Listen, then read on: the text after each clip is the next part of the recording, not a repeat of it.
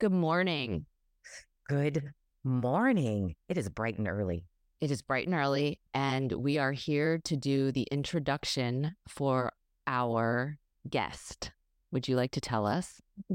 Our guest, this is the third installation of our three-part series. And we've been sharing with people along the way that we had this secret weapon, our secret file, who just gives us so much information and coaching and just is an expert, an expert in the area of human resources and people connection. And we got her. She's our first in-person guest, right? That we got her to be a part of a conversation, and it's a really good conversation. Man, you just want to write it all down when she starts talking. It's very good, very informative. And Leanne, if you're listening, you did a great job. We love you. Can't wait for you to hear this. And we hope you enjoy.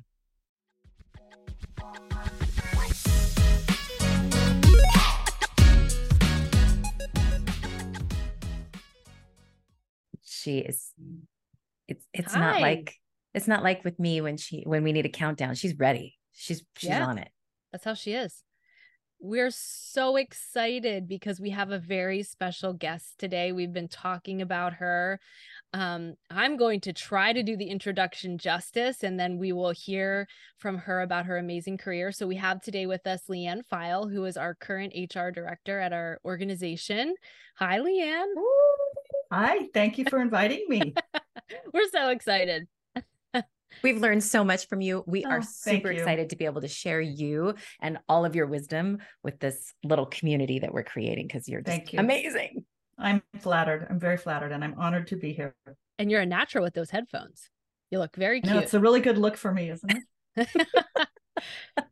So we were sharing with you, Liam, before we hit record, just the prior two episodes and how we're really working with everyone on performance management and talking about some things that might be a little bit more difficult. One of the things we shared was just a lot of new leaders, or sometimes leaders in general, they don't know that they even need a chronology to have documentation. So we've kind of walked everyone through that. And I know you just have so much experience. So would you want to share with us a little bit about your career first? Sure. So I have been involved in the field of human resources for a great many years, pushing 30. Most of that time working for different organizations, usually somewhat on the larger size. I had a consulting practice for about 15 years when my children were smaller, which allowed me a great deal of flexibility. Not a full-time gig at all. Smaller organizations, typically special projects, developing a policy and procedure manual, developing an employee handbook, or maybe going into an organization and conducting an investigation, things like that. But the beauty of the ability to being able to do that was that it kept me current in the field. And you need to recall, I'm not going to give you my age, but when I started working in human resources, it was pen and paper. It was a telephone. Those were the business tools we used. Everything was a paper file. Do you even know what a Rolodex is? We relied on Rolodexes. Yes. That was it. And the telephone. Yeah. Snail mail, that was even pre-fax machines, let alone the world we live in today with all the technology. So for me personally, my business world has changed just monumentally from when I started many, many years ago. So I actually started in retail, worked for a company called Carter Hawley Hale. Neiman Marcus is probably the name you would recognize today. I worked for a company called the Broadway. So for those of you that grew up in Southern California, you remember the Broadway department store chain. I was there for a couple of years. I started in a management training program out of school. I went to UC Davis and kind of fell into the world of personnel, it was called back in the day. And then it evolved into human resources, and now it's people services, people management. It's ever changing. But basically, we've done the same thing for a great many years. I got an opportunity to join a healthcare company, and I've really been in the field of healthcare, primarily hospitals, for the vast majority of my career. And that's pretty much where I've stayed, and I enjoy it. I love the mission that most healthcare organizations stand for. So that's kind of it in a nutshell. I've been a human resources manager / director. I've been a vice president back in the day for a great number of years. But I did start out doing scheduling. We called it scheduling in a department store, and then hospital scheduling, almost like a ward clerk, if you will, to use an old terminology, or unit clerk the hospitals use. And I've been in the field for a really long time. I enjoy it. I'm going to stay working until they boot me out, or it's lost its, glamour for me. But, it's kind of in my blood a little bit. And it's changed a lot, but it hasn't changed very much at the same time. I love it. I want to put a little cord between you and me, and I just want to download all that wisdom. Right? Exactly. You know what, Leanne, can you think of something that you learned from when you were in the very beginning doing that scheduling in the hospital as that ward? I think, that piece that you were doing that kind of carried over into, or you took with you into your approach with human resources? I think probably what sticks in my mind is that life is fluid and life goes on, but problems don't disappear and go away when you don't address them. And I remember being in a unit, a hospital unit, when you're dealing with life and death, literally, but yet your job is to fill this cancellation because a nurse just called out ill. And you're dealing with these huge, horribly traumatic life events, but yet you've got to stay the course. You've got to be able to do your job in the midst of a huge amount of trauma. And you learn skills from that. I learned that you have to be able to deal with pressure. Mm-hmm. You've got to be able to keep your wits about you. And I think what I learned too, and I think about it every day, and I always can improve, is you have to be kind and compassionate when you're delivering news that is horrible news to deliver, in whatever capacity you're in or industry. And by ignoring that human touch and that side, and being kind to people that maybe you're so irritated and angry with because of something they've done in their job that you don't even want to look at them, you've got to do that. You've got to treat people appropriately in the world we live in, even when you're delivering absolutely horrible news. Gosh, I love that. Those are everything you just said is like words to live by, and having the honor of having you in our lives. We see you live that every day. So, not to get too lovey-dovey and kumbaya and all of this, but I think the thing that I loved that you said too is that the problem doesn't go away, right? You gotta address it. You gotta make it happen, but with kindness and compassion and empathy. That's awesome. Love it. So shall we get into it? We're hoping that you'll be open to sharing with the community 3 things that you want all leaders to know, consider, do. Floor is yours. You've been waiting years to say this. I want every leader to know this about performance management. I would say that being honest is critically important. You as a leader, as a manager, as a supervisor, whatever level the individual happens to be assigned to at the moment, but you're in a position where you have a direct report and you're dealing with a performance issue or concern, you cannot sugarcoat it. You cannot. You have to be direct. Tell the truth and say it like it is. Say it in a kind manner, be appropriate and calm and respectful, but you've got to deliver the concern. And I think it's really difficult for most of us to do that, because who wants to deliver bad news? No one likes to deliver bad news. So I think as a leader, sometimes you've got to do it. You've got to say what needs to be said. And so often we work with people at a senior leadership level, even, that just, they don't want to deal with that. They don't want to deliver that bad news. Often it's delegated to someone else. And that creates a lot of confusion for an employee when they're hearing it from someone who's sort of the messenger, but is not the source. So I think that, in terms of my 2 cents worth with a strong leader, being direct and transparent with staff, I think that it's also really important for a leader to be approachable. And I think that a leader that is approachable has a much better understanding of what their associates and employees in an organization are dealing with. It's easier to get your boots on the ground when you're not afraid to talk to your staff. And I've worked for leaders that they rarely showed their face except at a big, huge gathering or meeting. They didn't connect with people. They didn't make the rounds and say, hi, how are you? How's your day going? I think it's really important. And I think that that's that human connection.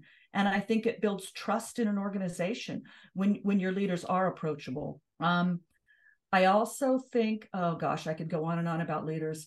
I think that the ability for a leader to hear a concern and take an action based on that concern is critically important. Obviously, it's got to be a concern that's legitimate, and that's the impact on a change is going to be profound. So I suppose I'd have to preface it by saying you have to know what should you address and what shouldn't you address. And I think with the leader, you've got to be able to move out of the course you think you're on sometimes, because something is taking a trajectory out in left field and maybe it shouldn't be doing that, and you've got to pull it back. So that flexibility in leadership, rather than sticking exactly to the strategic plan and here's our 5-year goal, it doesn't always work.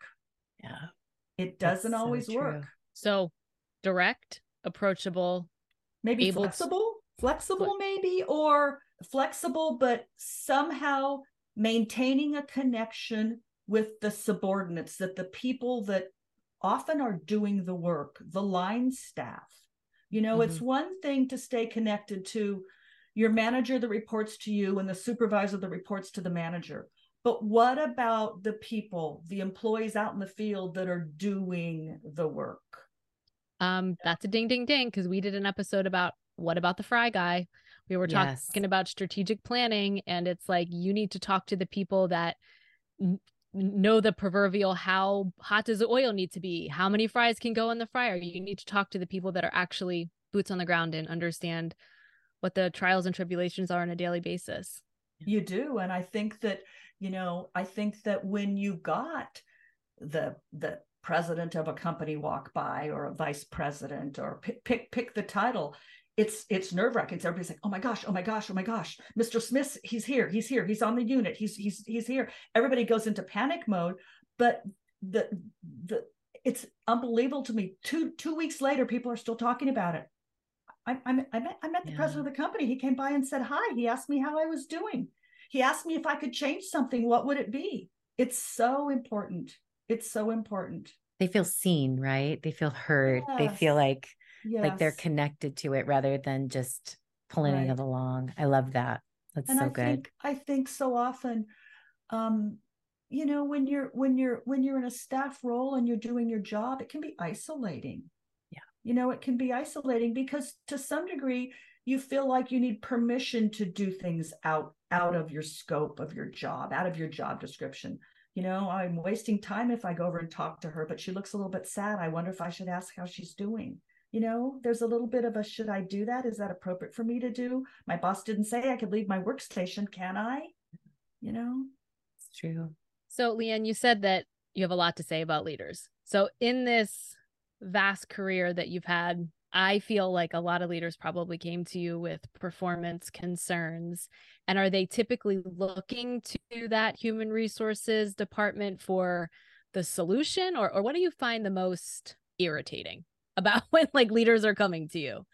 I think that some leaders are not clear on the role of a human resources department or a human resources staff member. I think that some leaders come in, and I'll just give you some specific examples.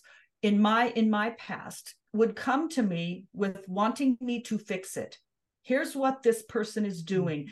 They're making me crazy. They're causing too much work. They're taking up too much of my time. Productivity's down. Help fix it. Do something. Make it go away. Fix it. And that's not the role of human resources. We're here to guide, to provide, someone, maybe a resource certainly a resource, but also it's almost like an interactive dialogue. We're here as a sounding board. We're going to have a discussion. What is the issue? What is the core problem? Or what is really going on? You've got to dive down and then to come up with a solution. And I think that sometimes leaders they just want it fixed. I don't care what you do, take care of it. Right. And it's difficult because when you're in charge, when your leader says jump, we're going to say how high, right? Even when it's not appropriate for us to jump. So I think in the world that I live in, that ability to be able to, for lack of a better term, push back to someone who's at a much higher level than perhaps I am is invaluable. I like to think I've gotten pretty good at doing that. Some people are just unreasonable, and we just have to own that and know that they're not going to want to hear anything else. But I think that really strong, effective leaders listen. They listen and they try to take action and they try to really hear and understand what someone is saying to them. And I think sometimes, especially in middle management, we give up before we try. We make an assumption sometimes that so-and-so person isn't going to listen to me anyway, so why should I even go to her? When sometimes all they want to do is just hear our opinion. And I think we also forget, and this has been true at every company I've ever worked at, it's lonely at the top. It really is lonely at the top. And I think sometimes we need to remember that about our leaders. They don't want to be isolated. They wish they felt comfortable wandering around the building and talking to people. Some of them do. I think really effective leaders do. I think they're making the rounds, maybe not all the time, but they're enough so that people are not shocked to see them in a certain building or at a certain location. We're just agreeing. We're just like nodding our heads. I'm just I know it's like captive audience. We are. And I agree with I was everything. thinking about what you said, Leanne, and it's so true that, that coaching piece, that HR comes in and coaches and empowers that person to really make the plan, right? Whether it is to put more resources into the individual or to change the relationship somehow, but using your partnering with your HR representative to really make sure that you're planning something that addresses the issues. But being honest, I love that. I love it. Mm-hmm. It's really hard. Performance management. Every single person is unique. So every single situation is unique.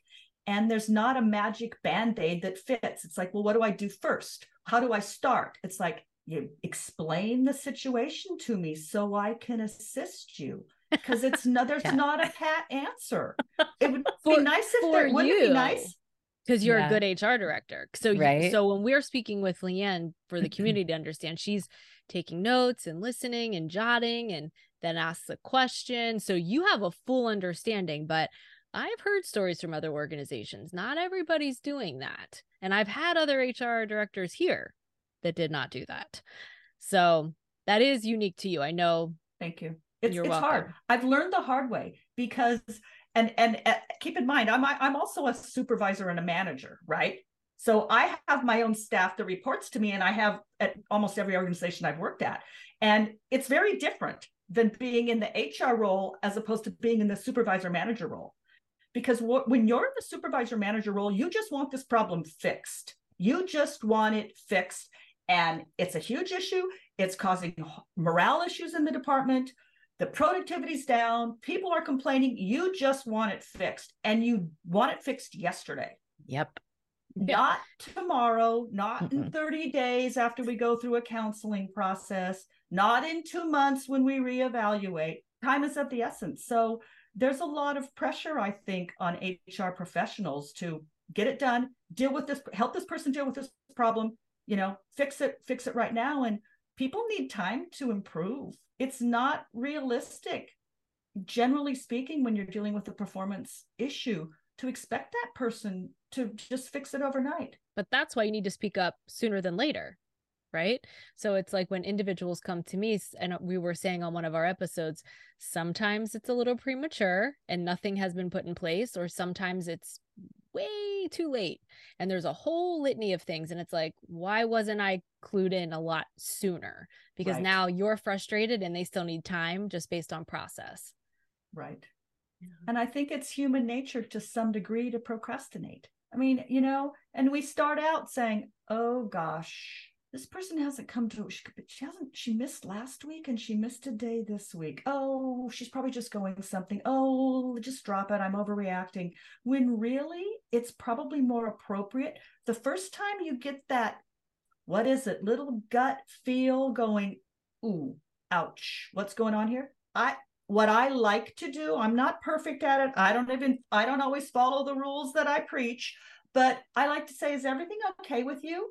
I noticed you missed a day of work last week and you missed a day of work this week. I just want to make sure you're doing okay. That's all you need to say. Move on. That's all you need to say. Hot tip right there. Yep. Just check in. Write that one down. Is everything okay? I love that. Micro connection with a purpose. Yes. I'm watching. Yes. I love it. I care, but I'm also watching. Yes. And sometimes that's all the person needs, because keep in mind, right? My boss isn't saying anything to me. Everything must be fine. So that's the assumption that we often think that people have the same integrity or conscientiousness that we do. And that I've learned the hard way on that one. That hurts because you think that individuals, it's like they wouldn't do that. Yeah, they would, unfortunately. That's the truth. Right. And then also we forget sometimes that just because, well, you got policy manual when you were hired, you signed that you understood it. No. How many people have ever read their company's policy and procedure manual cover to cover? Probably nobody except HR people, right? I mean, no, but that's the safety net that employers need to use, right? To limit exposure to the organization. But I remind people all the time, refer them to the policy manual, have them take a look at the attendance policy, have them take a look at the performance manual, just read through it. Just spend 10 minutes and read it. It'll give just a little snapshot of what to do. I'm thinking as you're saying that, I'm like, that's not a bad idea at the first of every year. Just refocus. Ooh. Here's a little reminder for just some basic facts. Because it also provides benefits if there's a new bereavement policy. I think our organization made that a little bit more generous a year ago. And so then they would be aware. Right. And in California is one of several states that there are new employment laws in the state of California almost every single year. And if they're not, it's almost unusual. And then typically there's a minimum wage increase or something like that. But it's very, very common. And even though an employer will send out a notification announcing a new policy, I like to remind people that this is a resource for you. And if you have questions, go to your company's policy manual. It's not exciting at all, but there's valuable information there. Okay, let's have some fun stories, because I know you get the tea. You've seen it all. You've seen it all. It's lots of different stories, and I don't really want to focus on. I mean, there are the scary stories. You hear about the workplace violence stories, and it's not just in the workplace; it's in the world we live in. But yes, I've had situations where I've had discharged an employee.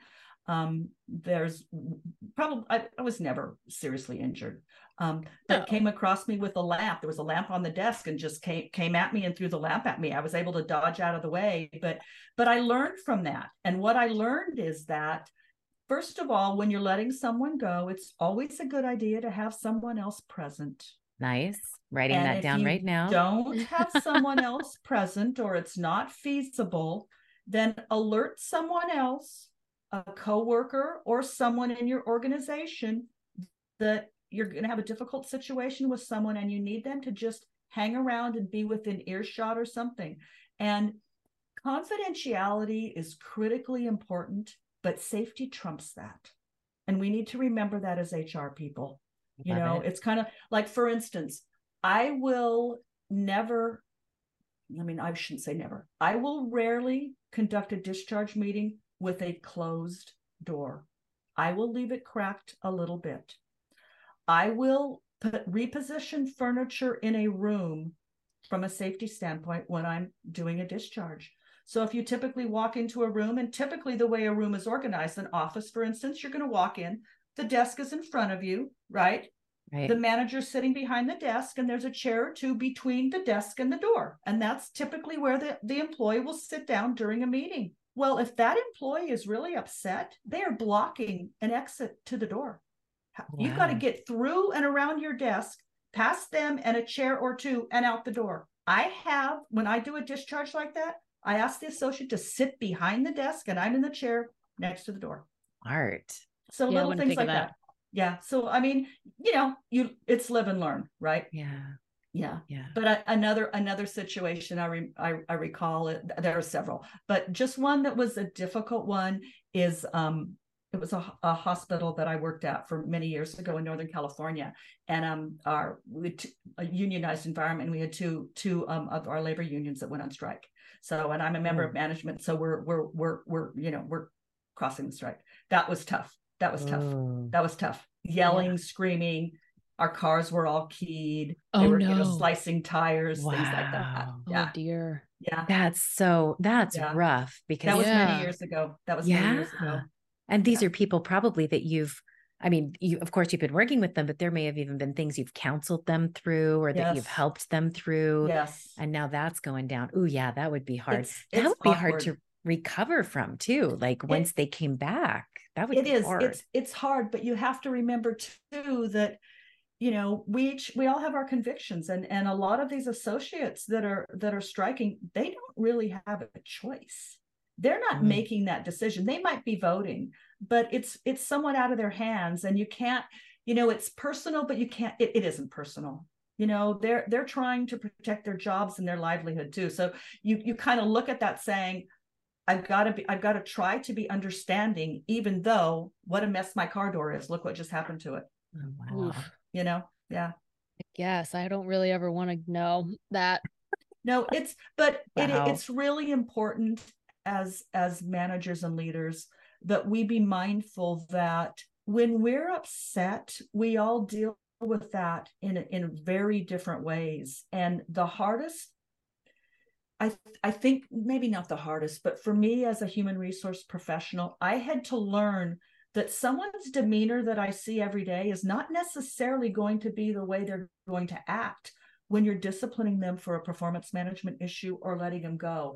And we don't like to think that way, but we do need to be prepared that they may not react the way you've seen them react every single day that you've supervised them in a meeting, like a discharge meeting, or in a situation where they're really upset and traumatized.